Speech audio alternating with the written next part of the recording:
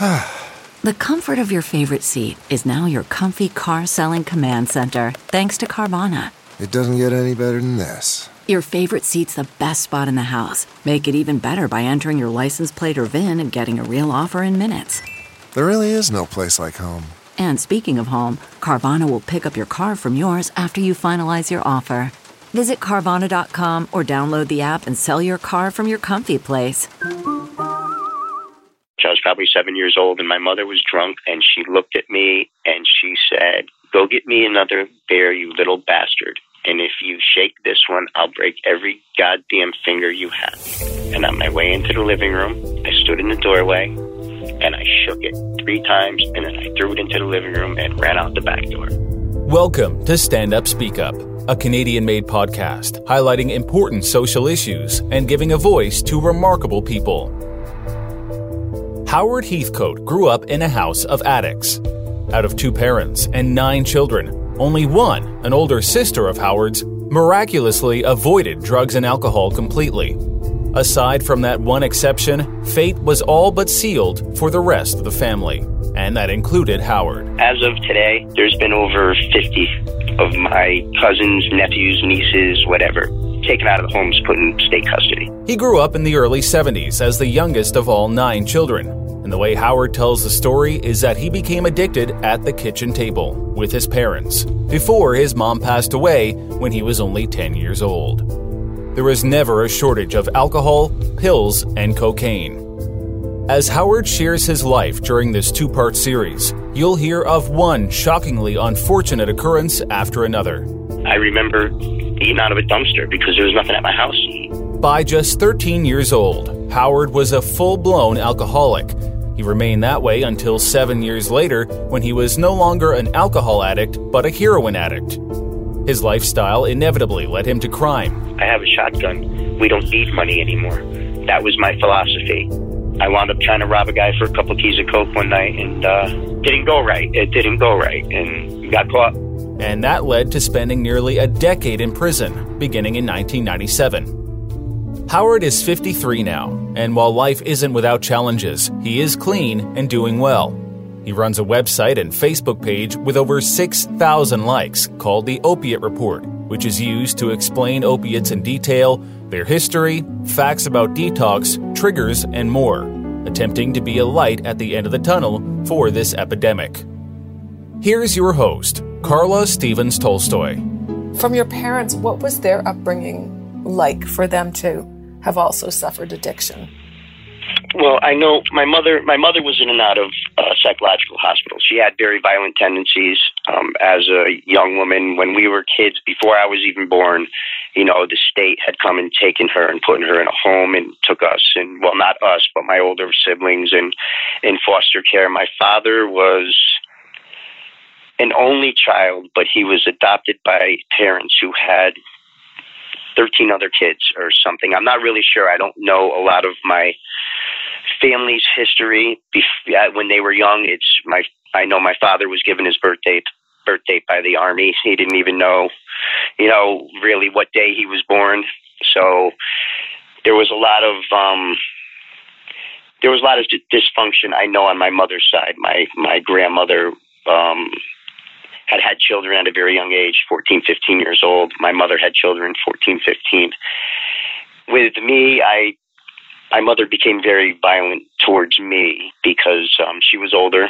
I was the baby, and it was my house was very violent in, at times between my brothers and sister, myself and my mother and father. What had led them to use, I don't know. They were always drinkers as far back as, pictures. I could even look back in pictures from way before I was born. There was always, something, drinks in hand, And when you were in school, did they ever call in child care authorities, or were any of you ever taken from the home? I was never taken out of the home by the state. DCF was always at my house, always. Well, back then it was DCYS. You're talking the 70s, and I'm the youngest of my family. So my oldest brother was 20 years older than me. He died of overdose in 95. So there was a big dynamic difference there between, by the time I became By the time I was born, when I was born, my oldest brother and sister were already moved out of the house and had kids of their own. I have a couple of nieces and nephews that are actually older than me. That's the crazy dynamic of, there was a 20-year difference between, my oldest brother and myself, and I was born in 65. So my family dynamic goes back into the late 40s, as far as, my siblings. Do you guys all have the same mother and father between all the siblings? Yeah, we all had the same mother and father. My mother and father are gone now. My mother died when I was 10. My father died in 96. I mean, it's kind of interesting. You'd think that everything being so dysfunctional that they would have split up or they would have had other partners. And the fact that they stayed together. My father was kind of controlled by my mother. My father worshipped the ground my mother walked on, and my mother was, in lack of a better terms, an absolute psychotic, violent, drunk person, fueled on alcohol and pills. And that was a genetic thing because, that's what happened with my brother. That's what happened with myself. It happened with my sisters. It was passed down, and my mother's lifestyle, the way my mother lived and the way my father lived, that was passed down to us. My couple of my sisters weren't very good parents. They had all their children taken away. As of today, there's been over 50 of my cousins, nephews, nieces, whatever, taken out of the homes, put in state custody. And this is spread out over the last 20 years, 30 years. Did your mom ever get diagnosed with anything? And my mother would see something on TV and go to the doctor, and the doctor would give her a diagnosis, and she'd get medication. I had a cabinet full of medication. And at that time, in the 70s,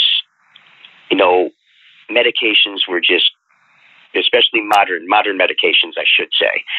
Valiums at that time, Preludes, Quaaludes, those types of things were just huge. Reds, Black Beauties, it's the only way I remember them. They were huge, and they were everywhere. The Ladins, Seconal, phenobarbital, Storazines, they were, my medicine cabinet was full of them. As a matter of fact, I stopped taking my Ritalin because I was falling asleep on the way home from school. I'll never forget it. I was probably 8 or 9. And so I stopped taking my Ritalin, but I started stealing my mother's Valiums. And I would take those in a Pony Miller to school every morning. And that's what I would have on the way to school in the morning. As crazy as that sounds, that's just, I didn't come into this environment. I was kind of born into it and just raised by it and fell right into it. And I would always tell myself, I hate my parents. I'm not going to be like my parents. I'm not going to be like my brothers and sisters. I'm not going to be a junkie. And I became my mother and father in every sense of the word. The thing I hated the most, I became. Were you always scared of your mother, would you say? Was there always like a fear? Well, there wasn't so much a fear of my mother. I was very brutal to my mother. I gave back what I got from my mother. And I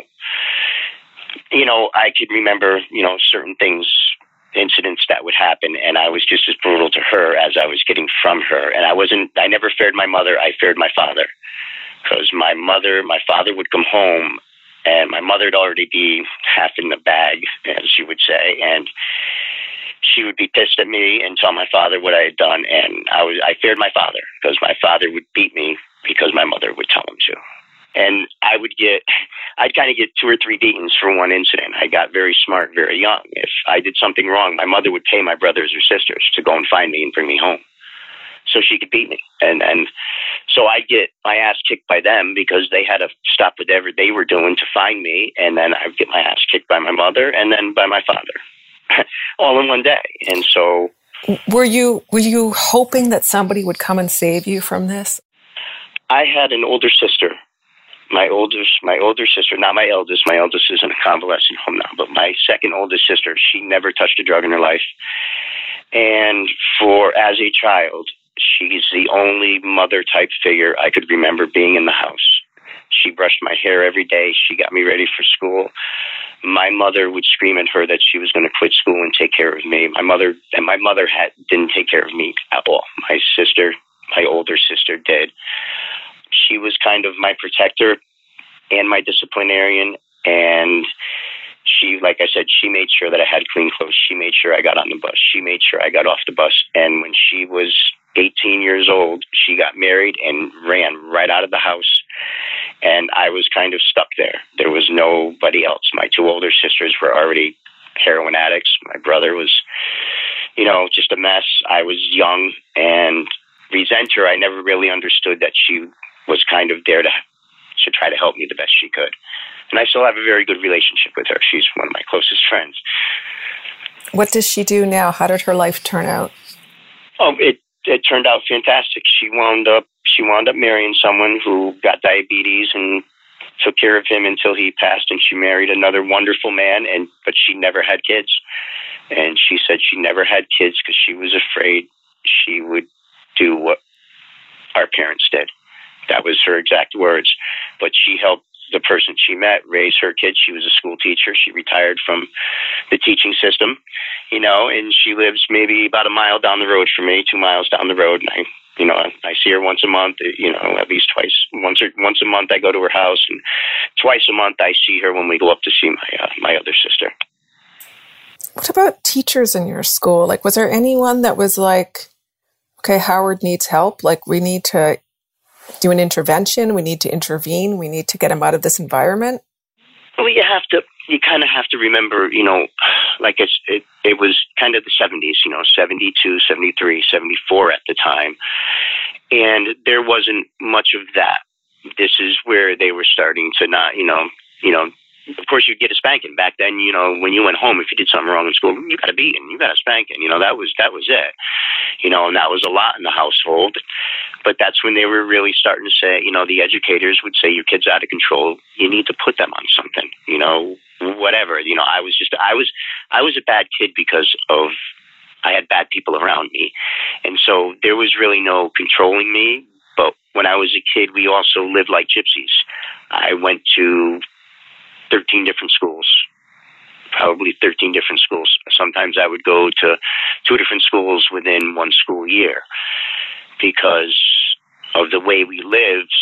And it's crazy that I'll kind of break it down. This is what would happen. In the summer, and as soon as summer came, my father would get a campground in Connecticut, and we would camp literally all summer. And my father would go to work from this campground every single day. We'd play whatever in the woods, and when we would come home from camping, we would pack our things in whatever house we were in, and he'd say, that's it, we're out of here, and we'd move into another house or another apartment somewhere. I pretty much lived basically out of garbage bags my whole life. When I went to prison with garbage bags and came out of prison with garbage bags. I no longer live like that, but so there was never any connection. I never got connected to friends in school. I never got caught up. And the way I think now is I understand why, I had a lot of trouble in school. It wasn't that I couldn't do the work. I do the work fantastically. I just couldn't show the work. I couldn't do the homework. I couldn't write it down. And so, I failed at a lot of aspects, but there was no catching up for me. Every time I went to a different school, it was a different curriculum. So, I understand it now, but as a 10-year-old kid, a 9-year-old kid, all I knew is that's it. I'm moving somewhere else now, So I pretty much became a loner. I didn't have a set of friends. I pretty much, I was in the street anyway. After my mother died, my father went to the bar, and I was pretty much, he'd come home on Friday and leave $50 for my brother and I, and we wouldn't see him until Monday or Tuesday, and my brother'd take 40 of it and go out the door, and I wouldn't see him either. And so I would go out and I'd hustle at $10, and, and that's what I would do. And how would you do that?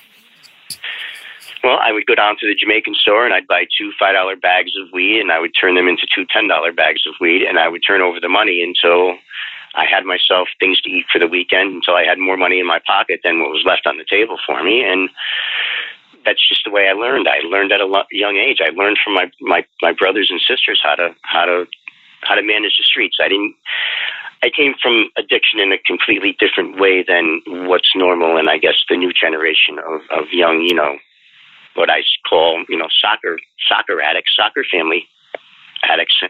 No other way to put it. When heroin hit the suburbs, it hit people that had no understanding of it. They just didn't. I grew up in it. I grew up with, my entire life. And being so young on the streets, like how vulnerable were you to predators and to people that took advantage of that? Well, I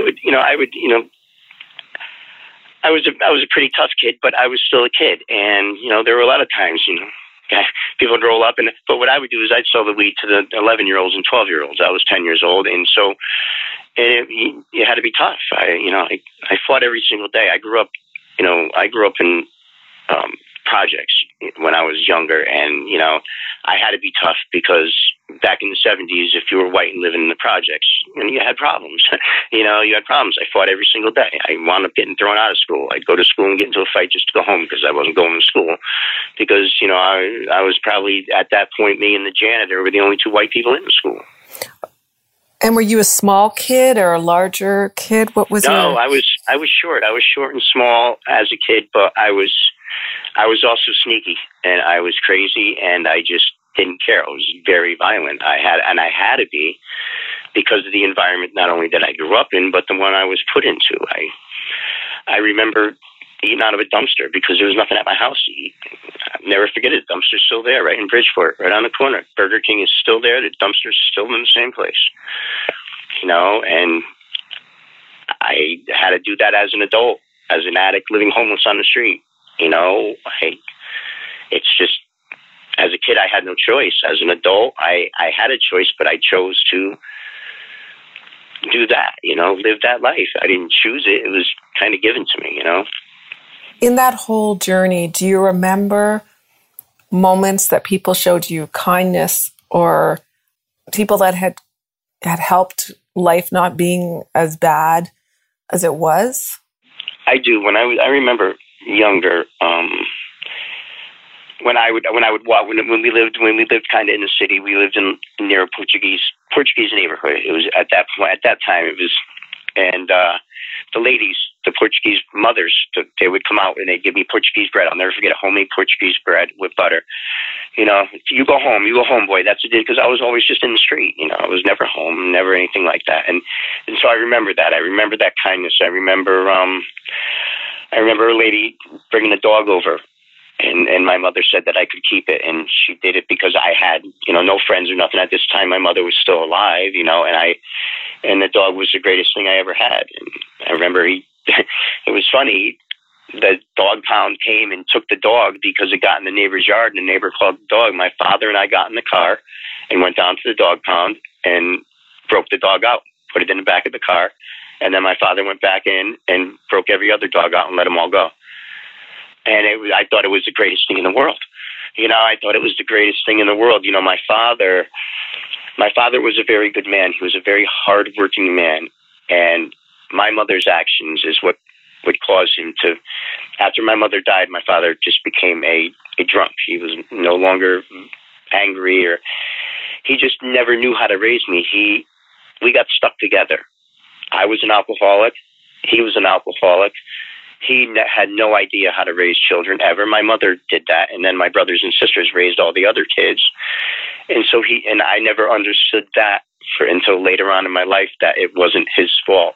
He just didn't know how to. But I feel like what you're saying right now, I feel is very consistent with a lot of kids that have a lot of trauma. I don't want to say they make excuses for their parents, but they don't throw them under the bus. It's interesting that you're kind of saying, he could have made your life better. It didn't take huge parenting skills. He tried.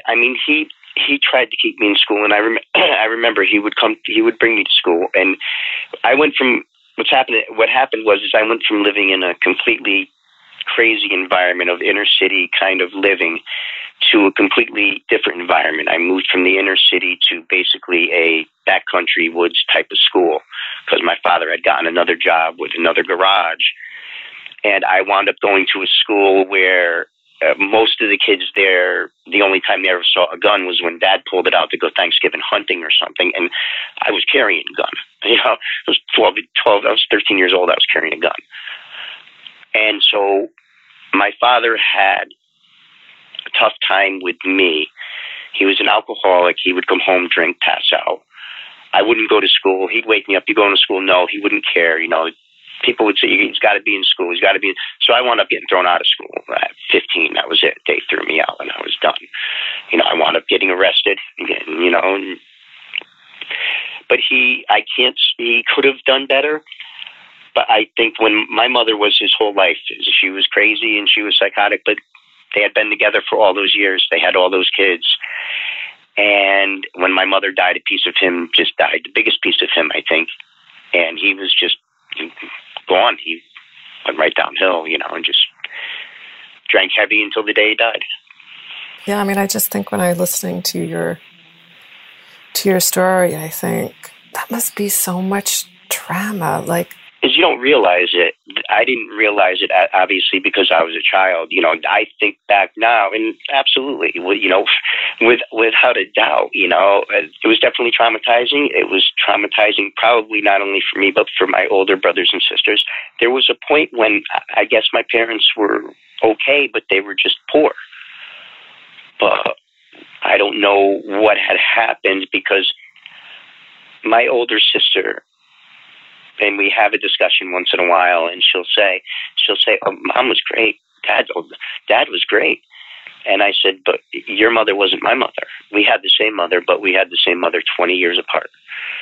And there was probably a lot of things happening in that 20 years that led to my mother just not being right for me, but she didn't treat my older brother, any different than me. She was just brutal on the both of us. And on my two older sisters, she just hated us. There's no other way. I don't know how else to describe it. There was a lot of just hateful things she just did not like. And when your mother passed away, how did you feel? Do you remember your emotion at that time? My mother passed away. My mother went to the hospital on January 24th, and I remember it because it was my brother David's birthday, and we were supposed to have a birthday cake. And I was 9 years old. And my mother was at the door with her suitcase, and I said, "Are we going to have cake for David tonight?" And she said, "No." And I said, "Fuck you, I hate you," to my mother, right in front of my sisters and my brother and everybody else. And she went out the door, and that was the last thing I ever said to her. That night, I remember crying, waking up crying and crying. And my sister, the one who took care of me, coming in and saying, "Don't worry, it's going to be all right." And then that was it. I had the same emotion. I was angry. I lost my mother. I was angry. I was angry that she left me. I was hurt. I was crying. I was scared. I knew I could count on my sister being there. My other two sisters were still in the house, but they weren't any help. And so that's but I felt all of those emotions. And for years afterwards, I remember I would get effed up and I would go to the cemetery and just sit there and cry and cry and cry. And, but eventually I had to, come to terms that, I was a 9-year-old scared, messed up kid, and that those words wasn't really what they were, Yeah, I think that a lot of teens, myself included, said some horrible things to my mom also growing up. And that's kind of also... teenager things, yeah. Yeah, it's teenagers. But not only that, your mom seemed to have deserved that in a lot of ways. She deserved that anger and resentment. That's... like I said, I got what I was given. And that's probably what she would have said to me in a different light if the circumstances out. I can remember one time, and this is probably, and I say it jokingly now, but I'll never forget it. And my sister still remembers it. I was sitting on the couch. I was probably 7 years old, and my mother was drunk. It was 3:00 in the afternoon. She was watching General Hospital, and she looked at me and she said, "Go get me another beer, you little bastard. And if you shake this one, I'll break every goddamn finger you have." And I got up and I went into the refrigerator and I got the beer, and on my way into the living room, I stood in the doorway and I shook it 3 times, and then I threw it into the living room and ran out the back door. That's the way my mother and I got along, and I went out the back door, didn't come home till my father pulled in the driveway, got my ass kicked for throwing something at my mother. And that was it. But I'll never forget it. And that was the relationship that we had. You didn't, so during this time, you didn't build any relationships with people outside your family? No, not at a young age. No, I had no friends, no nothing. I was pretty much just on my own. On my own. I spent a lot of time reading. I would read anything, and that was just my escape. I spent a lot of times I'd go to the library and steal 5 books and go home and read them all. Do you remember what some of your favorite books were? Well, the Encyclopedia Britannica, when I was a young kid. And this is how I got into reading in the first place. When I was a young kid, my brother Wally was in the Army. He was over in Germany. When he came home with a set of encyclopedias, and they were up in my closet shelf. I'll never forget them. They were white. And I was always in trouble and in my room. My mother, get out of my face, go to your room, you're not going out there. So I spent a lot of time in my room, and back then there was no TVs, there was no radios, there was none of that. And so I would reach into the closet and just blindly pull a book down, whichever one it was, and I would just start reading it, the encyclopedia, and reading it. And I'd get mad if I pulled one out that I'd already gone through. And so I would just keep going and going and going and going with it. And then I would just start reading just about everything I could get my hands on. It did the newspaper, front to back, that was probably my biggest escape ever, was just reading, and because it took me away from everything. Okay, so then how did you go from loving reading to then ending up in jail? Well, because of my environment. I mean, because I read well, like I said, I had gone to so many different schools that I just couldn't keep up. By the time I got to high school, I was pretty much ready to quit at any given day. My father didn't care if I went. I would have to go because it was the state law. But in school, I had a couple of teachers.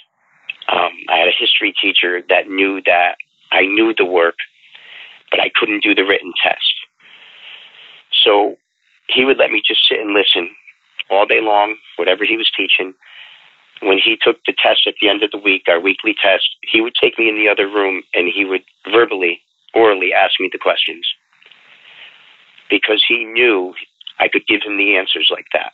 But I couldn't read the question and take the answer from my head and put it on the paper. It just didn't work for me. I had horrible writing. Some of the posts that you see on the page, you'll see that run-along sentences. I have a beautiful editor now who's trying to help me, but I never got those skills proper. And so it wasn't that I wasn't comprehending. I had a business teacher. He said, as long as you stay quiet in my class, he said, I'm not going to bother you. You start disrupting everyone else. So I would sit quiet. I wouldn't open up the book. I wouldn't do any of the work. At the end of the week, he'd give me a quiz. I'd get an 80. He'd let me go to study hall the next week. And it was just my way of comprehending things.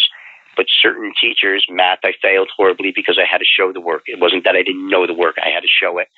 And back in the 80s and 70s, you needed to show the work and how you got the work, no matter what you were doing, whether it was science class, history class, whatever it was. And I didn't do the homework, and I couldn't show the work, but I could answer the test. I could test. And that was my big escape. So I would get A's and B's, and by the time my grades came, they would be C's and D's because I just didn't show any of the work.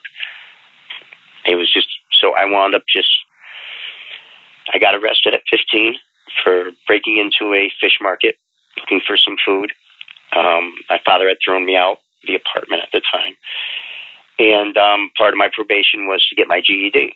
So I went to the adult education course and stayed there for one day. I stole the book and brought it home. And a year later, I went down to the high school and took the test, and that was it. I passed it and got my GED, but I was still an alcoholic. I was still drinking a pint and a half, 2 pints every single day.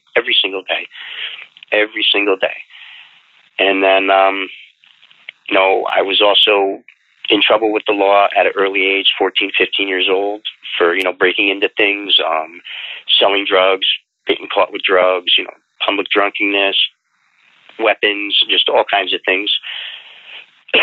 And then at 20, when I found heroin, that's when I really reached the real highlight of my low life, I guess you would say. That's when I started becoming a violent adult criminal. There was no other way to put it. My chemical craziness led to my criminal insanity for sure. And I started robbing dope dealers. I got addicted to crack and then heroin. Once I got addicted to heroin, I needed heroin every day. I couldn't get enough money between me and the person I was with. I needed $300 to $500 a day to support my habit and her habit. And so I bought a shotgun and just started robbing dealers.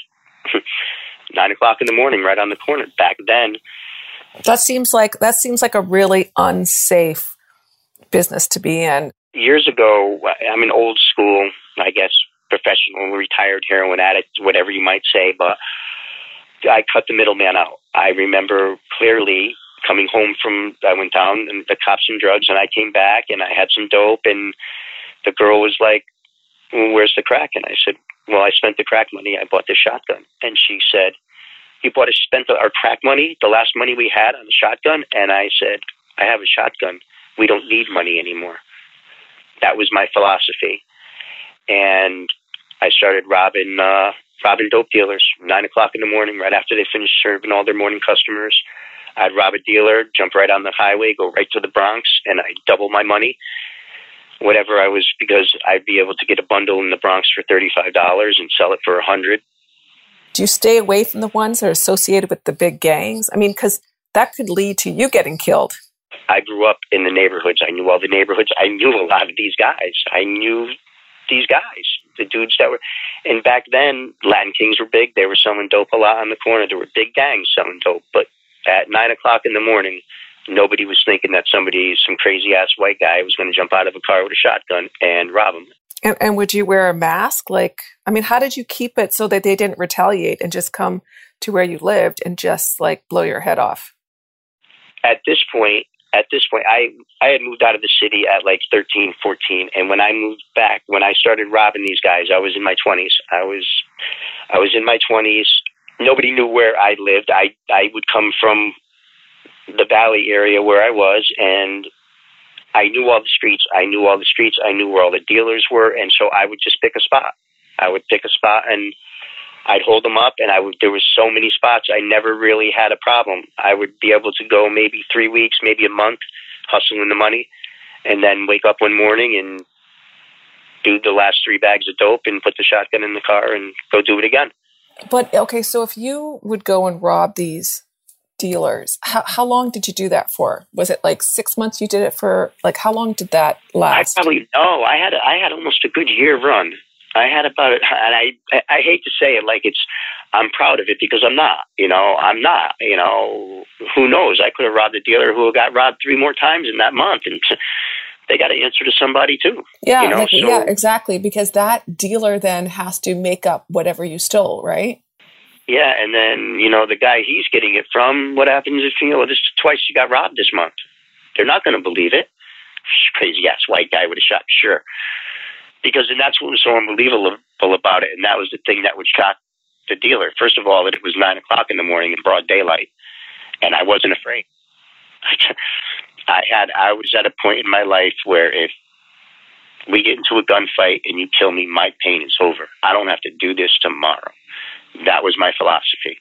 That was the only philosophy I had.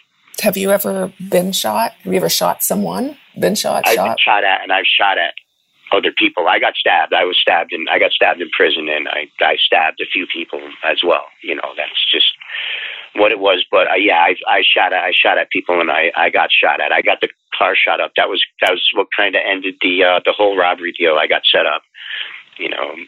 Eventually it came around, and I got set up, and I saw the guy coming. I saw the guy come from around the corner and just start shooting at the car. And the girl I was with, the person I was with, she had a routine. If anything like that ever happened, she was just to step on the gas and go. And that's just what she did. And as crazy as it sounds, she probably saved both our lives. And it was her mother's car, and her mother wasn't too happy. Do you ever find out what happened to her? What happened to this girlfriend of yours? Oh yeah. We had a child together. Oh wow. Yeah. No, we had a child together. We were together probably maybe 3 years. We got together. We had a child. She had already had 3 other boys, and then we had a child. And then the dope after that incident,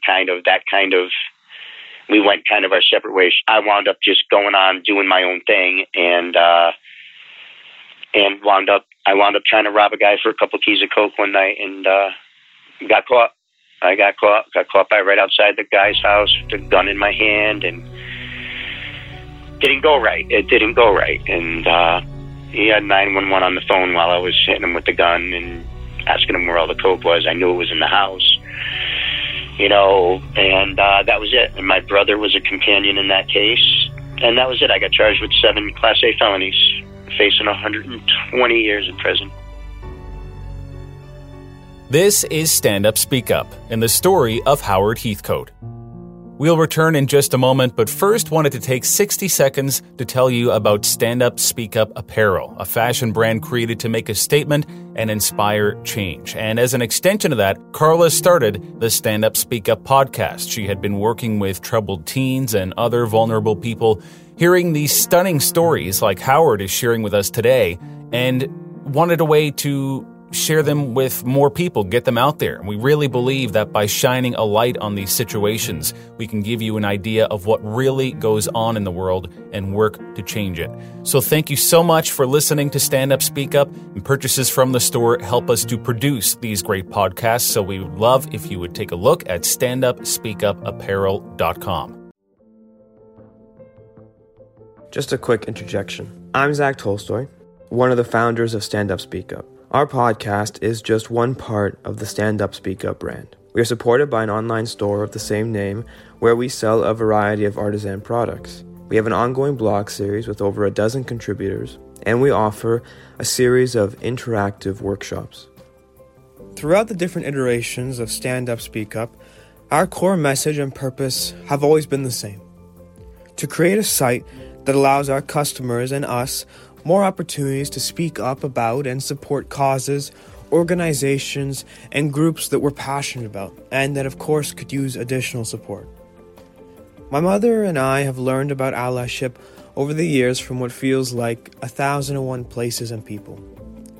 We want to encourage members of this fantastic Stand Up, Speak Up community to come along and learn with us. So along with our team, we created this workshop featuring videos, articles, and exercises that have really helped the two of us in our own journey towards allyship. Don't worry, it doesn't cost any money, and you don't need to make an account to access the information. We want to make our workshop as accessible as possible because we believe in our message and understand the importance of spreading awareness. The Ally Workshop is split into 8 parts, including interactive quizzes and helpful videos. It's intended to introduce you to new skills and courses of action in the world of allyship. The workshop is easy to use and can be done entirely on your cell phone, tablet, or computer at your own pace, with each of the 8 sections taking an average of about 15 minutes or so to complete, or a breezy couple hours on a Sunday afternoon.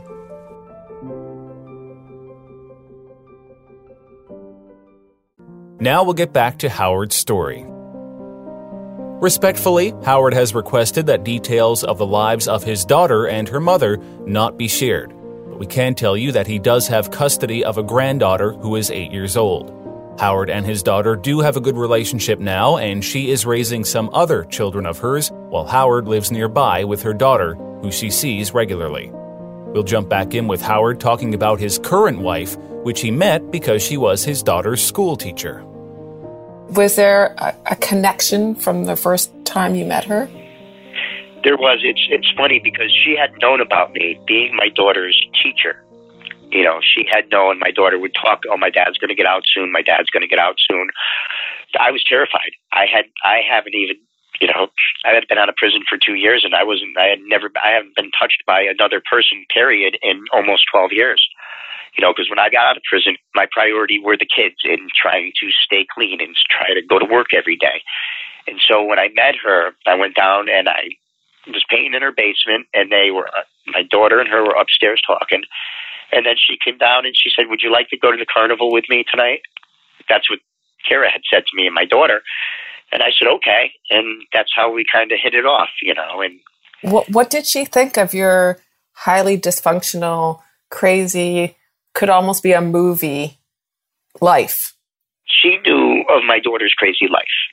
She actually knew my daughter better than I did. She had been her teacher for almost 3 years, 6th, 7th, 8th grade.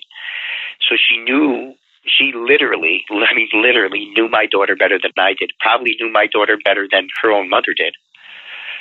And she acted like that school mom figure that my daughter needed. She needed someone that she could talk to.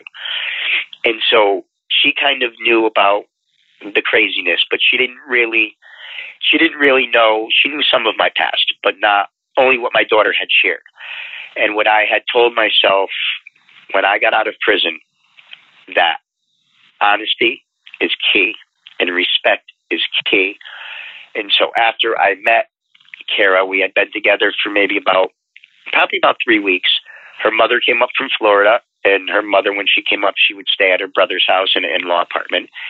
And one day I went over there and I sat down at the kitchen table with Kara and her mother and her brother and told them all of it, exactly like I told you just now. The entire story. Were they just like, holy shit? How do we get her to not fall in love with him? Or how do we? Well, what it was is it was kind of crazy because the last 2 relationships she had weren't very good ones.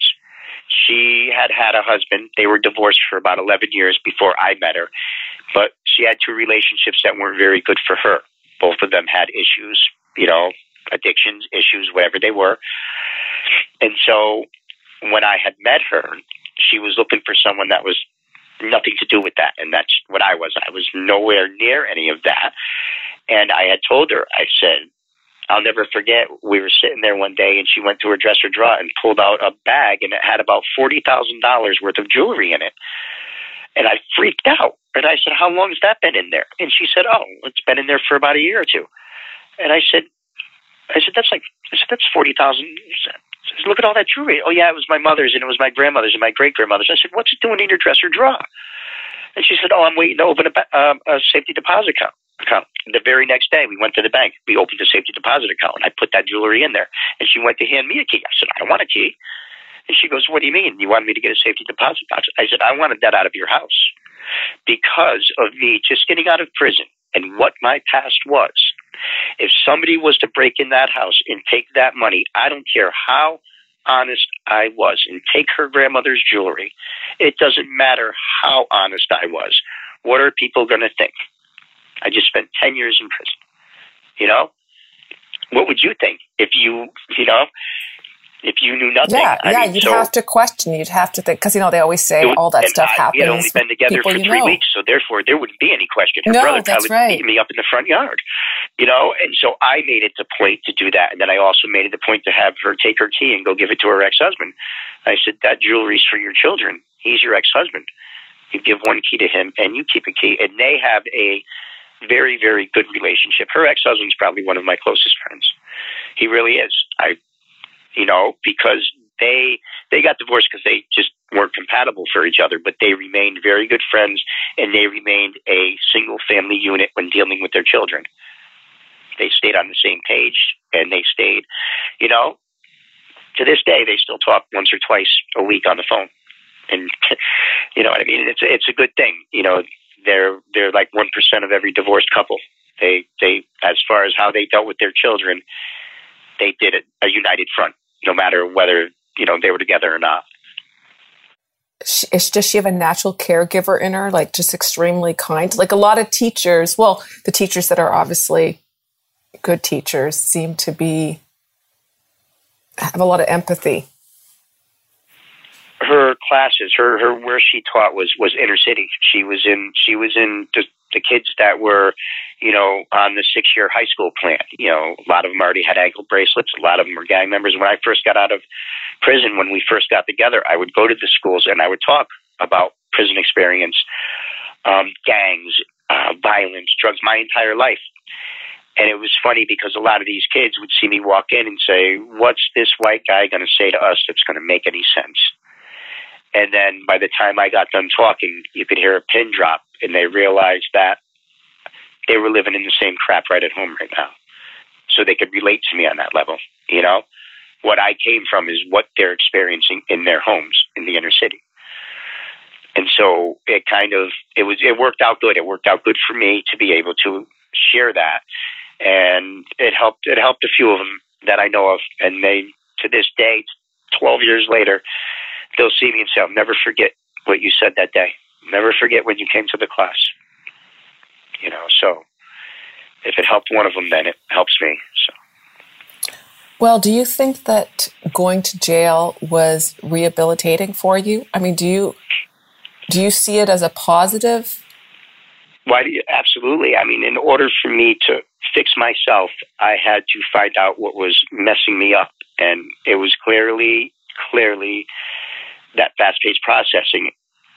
If I learned how to control it, I learned how to use techniques to slow my brain down, because what happens is I had ADHD since I was a child.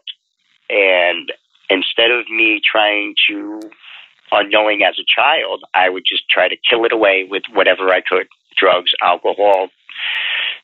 Doctors were trying to help me control it and kill it away with Ritalins and things like that. But I had to realize that it's my brain, and that's the way my brain processes things. And so if I'm able to just slow it down, I'm able to control it, and I'm able to actually run with it and exploit what it has to offer me, and I'm able to multitask. I'm able to do, people do it every single day. They just don't know that that's an ADHD trait. You know, you have someone that sits at their desk and will do 50 things at one time and still talk to you, drink their soda, and order lunch. It's just, and they're happy. They may not have to be happy at their job, but the brain is extremely happy because it's doing that stimuli. It's getting that stimuli. If I was to not let that, if I was just to let it run, I would be stuttering while I'm trying to talk to you right now. I would be stuttering. My brain would not let the thoughts come out properly. They would just overlap them. And as they overlap, the process goes faster. I get, release of adrenaline gets released, anxiety builds, frustration sets in, and then it's just overlapping until I will stutter when I try to talk. And that's how much I know my own brain, and I know, that. And the reason why I feel that it should be at least looked at, there's different ways to teach. There's different ways to teach ADHD and ADD, and one is just a manifestation of the other. One just manifests into the hard motor skills from what's going on within the brain. And I think that there's ways that we can teach. I think young educators are starting to learn that there's a different way to teach these kids, that it doesn't have to be, I don't have to sit on my hands and be tortured to stare at a board because 30 other kids are being taught that way. It's torture for a child. That was torture. When I was a kid in school, they would make me sit on my hands and watch the board, and I couldn't do it. It was torture. My body had to be moving. If my body was able to move, I was comprehending what they were saying because my brain was able to do 5 different things and still concentrate on what was being told. The problem with that is people jump up and they want to jump around and disrupt 5 other kids who can't learn like that. Who don't learn like that. They need to sit on their hands and they need to focus because that's how they retain the information. With me, I retain more information while I'm doing other things than I do by sitting and listening and staying focused on that one thing. Do you think that the jail system allows people to learn, like from being in the different jails, like what could they do to be better at rehabilitation? Do you ever sit there and go, oh God, I wish I could just be the boss for a day, or I wish I could? Sure, because there's, prison is incarceration. It's not rehabilitation. If you go to rehabilitation, you're going to a rehab. And I've had this this conversation with people before. We are here to incarcerate. We are not here to rehabilitate. You're here because you did so. It's up to you to rehabilitate yourself. But the programs that they provide within the system to try and rehabilitate yourself are absolute garbage. And I'll give you an example. If you have an 18-year-old kid, gets caught on the street with drugs, whatever, selling dime bags or whatever, okay, here you go, here's a year probation. 3 months later, he gets caught again. Okay, well, now you're going to go to jail for a year for selling drugs. Meanwhile, now he has a baby on the street. He's 19, he's got a baby on the street. He does a year in jail, he gets out. He's got child support he can't pay. He's never had a job. He's only 20 years old. He's going to go back to selling drugs because now he's convicted. Now he's a convict. Sells drugs again. Now he's a 3-time loser. Now he's getting 5 years. Comes out at 23, 24, 25 years old. Probably has another baby by now. Now he's got 2 cases of child support. Probably had $100,000 that he can't get out from under. He's going to go back to selling drugs. So what happens is he winds up going through this cycle 2 or 3 times. He's now 30 years old, has no work history, no social security card, no life skill. Where do you think he's going to go when he gets out of jail at 30? He's got no other option. I mean, can he get hired to a service job or do? And that's one of the things that what I would like to see in society as be living within the prison system is simply this, and it could very much meld right into kind of what to do with these kids that are getting caught with drugs. Can't throw them in. You can't throw them in jail. First of all, it's rampant. You're not serving any purpose, But what they should do is there should be something where if you're at any age, it doesn't matter if you're 30 years old and you get arrested and they sentence you to a year in jail. It should be where we're going to sentence you to a year in jail. But after 4 months in jail, we're going to put you into a program that's going to give you a skill. It's going to teach you how to pay your bills. We're going to get you a job. You're going to work. We're going to get you a driver's license. We're going to help you get yourself set up. And that should ring true for someone who got sentenced to a year to someone who had to do 10 years. When I got out of prison, after almost 10 years of being in prison, I left with 2 garbage bags in the middle of January and $500. I had nothing. I had a 10-year, matter of fact, it was almost a 15-year work gap history in my work. What did you do? How did you get a job? Well, what I did, my first goal was to go to my parole officer because that's what I had to do. And then I started filling out applications at Burger King, at McDonald's. I didn't care. I was 40 years old, and I had nothing. I had nowhere to go. I had a friend who let me parole to their house. So what I did is my brother had been out, and he was working for a company. They were a paint company, a restoration company that did, construction work. And so he got me a job with him. And I had no ride, no driver's license, anything like that. And I told the guy, I will be in downtown New Haven every morning at 6 o'clock. And he says, I will have someone there the first time you're not there. He goes, that's it. Don't bother coming to work. Every single morning I'd get up at 4 o'clock, get on the bus, go to New Haven. I'd wait an hour. Where do you think you got that drive? I mean, a lot of people would just give up and say, I'm going to go back to what I know best. I had nothing to go back to. If I got arrested for a felony right now, I'm going to go to prison for 25 years mandatory. I won't even see a courtroom for 5 years.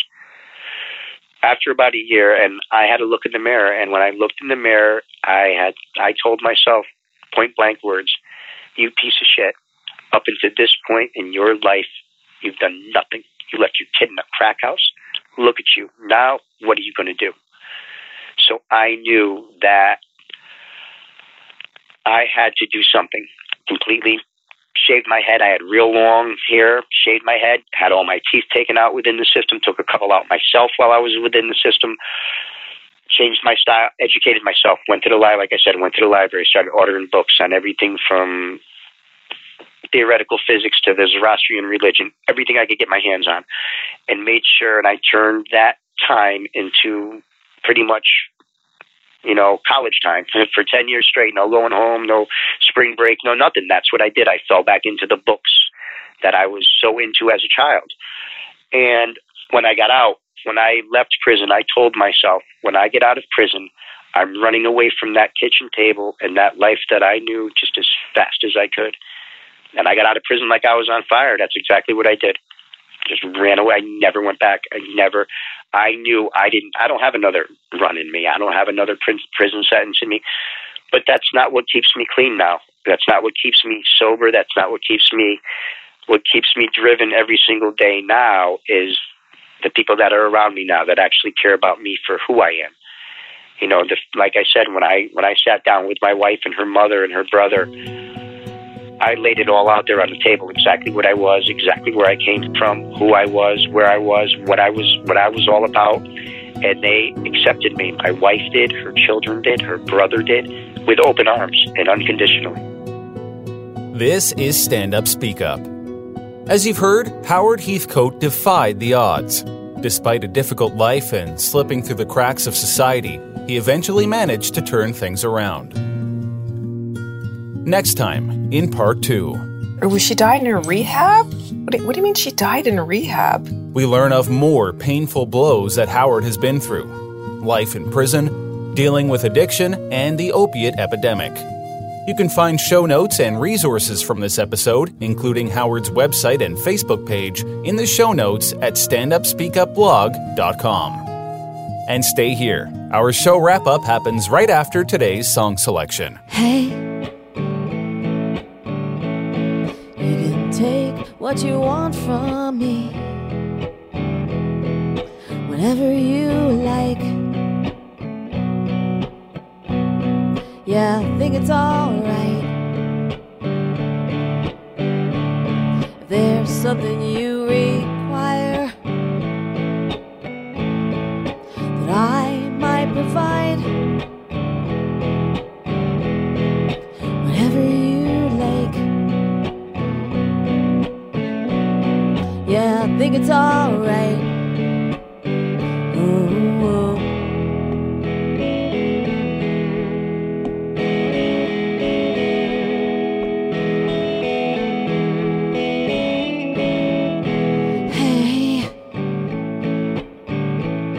Not casting a net.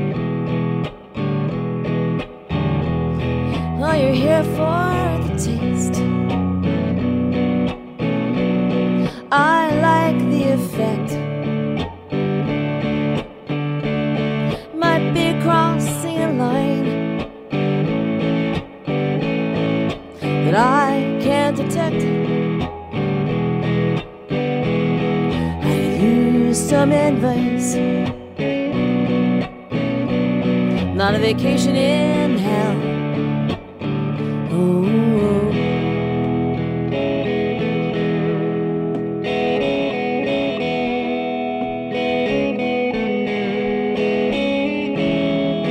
Hey, oh, it's deep, this tristesse. It's got me lying every time you come near.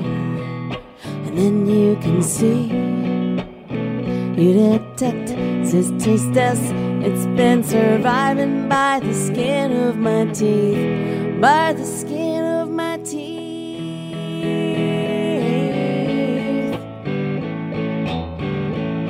Thank you for listening to today's song selection. That was Mary Brett Lorson. Now Carla joins us again for the show wrap-up.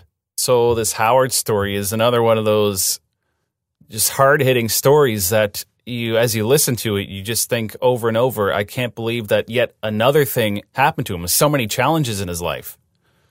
I know when I first heard his story, it was late at night and I was reading some of the stories on one of the Facebook groups that I'm a member of. It's for people that have suffered family loss due to heroin. And I was reading his story and it was a few paragraphs long and I was like, this can't even be for real. Like, does all this stuff happen to one person? Like, how is he, I don't know, still kind of positive about life and thinking, he can turn it around to be a positive and to help others. And so I messaged him that night. And then the next day he got back to me and he said, yeah, like, what exactly does it mean? Like, what's a podcast? How does this work? And So I explained it to him over instant messaging for a bit. And then we had our first phone call. And I thought I knew the story. So I was, just going to be talking about his, like all the issues he'd been through. And then we started his childhood. And I was like, wow, this is a full story. I mean, every time I would ask a different question, it would somehow surprise me. The answer, like one of the ones I was most surprised about, but you don't hear it as much because, of course, Joel had to edit it out. You did, Joel. Was when I said, "Well, did you ever know what happened to your ex-girlfriend after you guys robbed all these drug dealers?" He's like, "Oh yeah, I had a kid with her." I'm like, "What?" Joel, I prepared you for this story, right? I said, "Okay, this is kind of a doozy, so take some time to really listen to it because there's a lot going on there." What did you think when you first heard even the first half of the story? Well, I was shocked. And you had prefaced it before I even heard it with telling me how crazy the whole story was. And I said it has to be because one of my jobs is to basically pare down your interviews to something that we can put out there that's, that makes sense and is compact enough to fit into a podcast. So when I first got this one, I said, Carla, it's 3 hours long. What did you guys talk about for 3 hours? There can't be that much in here that we can actually use. But then as I dove into it, we realized we need to do this in a 2-part series because this whole 3 hours was literally all good. We barely dropped anything from this interview. It's all very captivating because every part of his life's journey is an unbelievable set of circumstances that he has to face. I mean, just when you think it's going to calm down, another whammy comes. And he's very, very, I don't know if you picked it up when you were listening to him, extremely articulate, extremely bright, appears very educated. I mean, if I had just met him and didn't know anything about his life and you said, okay, what do you think this guy does? I would think something more academic. I would think, maybe a social worker or a counselor. I don't think I could have ever predicted his background. No, and the person he is now, I mean, that was in there all along, even if he had just had some guidance when he was younger to push him in the right direction. But, definitely was a result of his upbringing or lack thereof, I suppose. Well, and I think what's unique, and I had said to him when we were talking, I said, can you send me a picture of yourself? I'm just curious to know who I'm talking with, because sometimes it's hard to not have an image of someone that's sharing so much of their life with you and you're trying to visualize their life. And when he sent it, I was like, wow, like he's pretty hardcore looking. Like I almost expected a more gentle look to him. I think he's very gentle now when you see the pictures of him with his grandkids and he just looks like the sweetest guy ever. But when you see him at his heightened time in jail, and we're going to use that picture for our podcast cover, it really shows you, what visually you would have seen if you had met him. And I find it also always so interesting with these types of stories, talking to them, at this stage in their life when they're basically, they've turned things around is, hearing the casual tone of talking. I would rob drug dealers and I went to jail. And, he's a different person now, basically, but that is what he used to do. And it's hard to believe just based on the person he is now and talking with them. So do you do any preparation for these interviews before you talk to people, aside from learning their story? Do you prep any questions or do you just get them on the phone and talk? I just get them on the phone and see where it goes because, you have to first build the relationship with them, some type of connection. And if I don't have a connection with someone that I'm interviewing, it usually ends up being kind of a weak interview. And I've had some of those in the past that I've even made into podcasts. It haven't been such a deep connection. And I find I have deeper connections with people that are talking about their life story. I think sometimes talking to experts can be a little bit different. Yeah. Right? Because you don't feel the same emotion and the same attachment. Sometimes I feel like they're just getting these questions and they're just giving me the answer. And it's just the same questions and answers because they're an expert in that field. Well, these are my favorite kind of stories for us to put out there because I do think they're the most effective. You can get any expert on and talk about statistics and how many people are affected by drugs, but no one really understands unless you've lived the life or you know someone who has, or now in this case with the podcast, we can share these stories that you managed to dig up through these Facebook groups. Because I always ask you, where do you get these people from?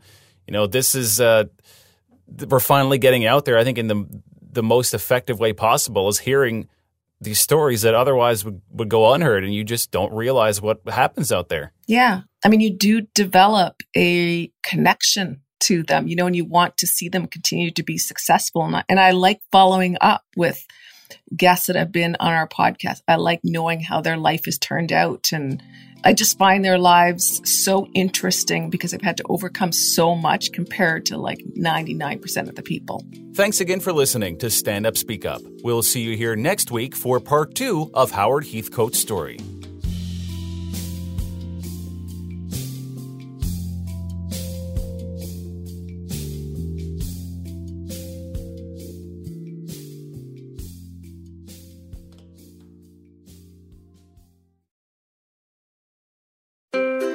What happens when we play outside? We become healthier, both mentally and physically. We become more creative and more focused. We connect with nature, each other, and ourselves. Let's Take This Outside, a new podcast hosted by me, Marianne Iveson, an aspiring outdoor athlete and nature lover.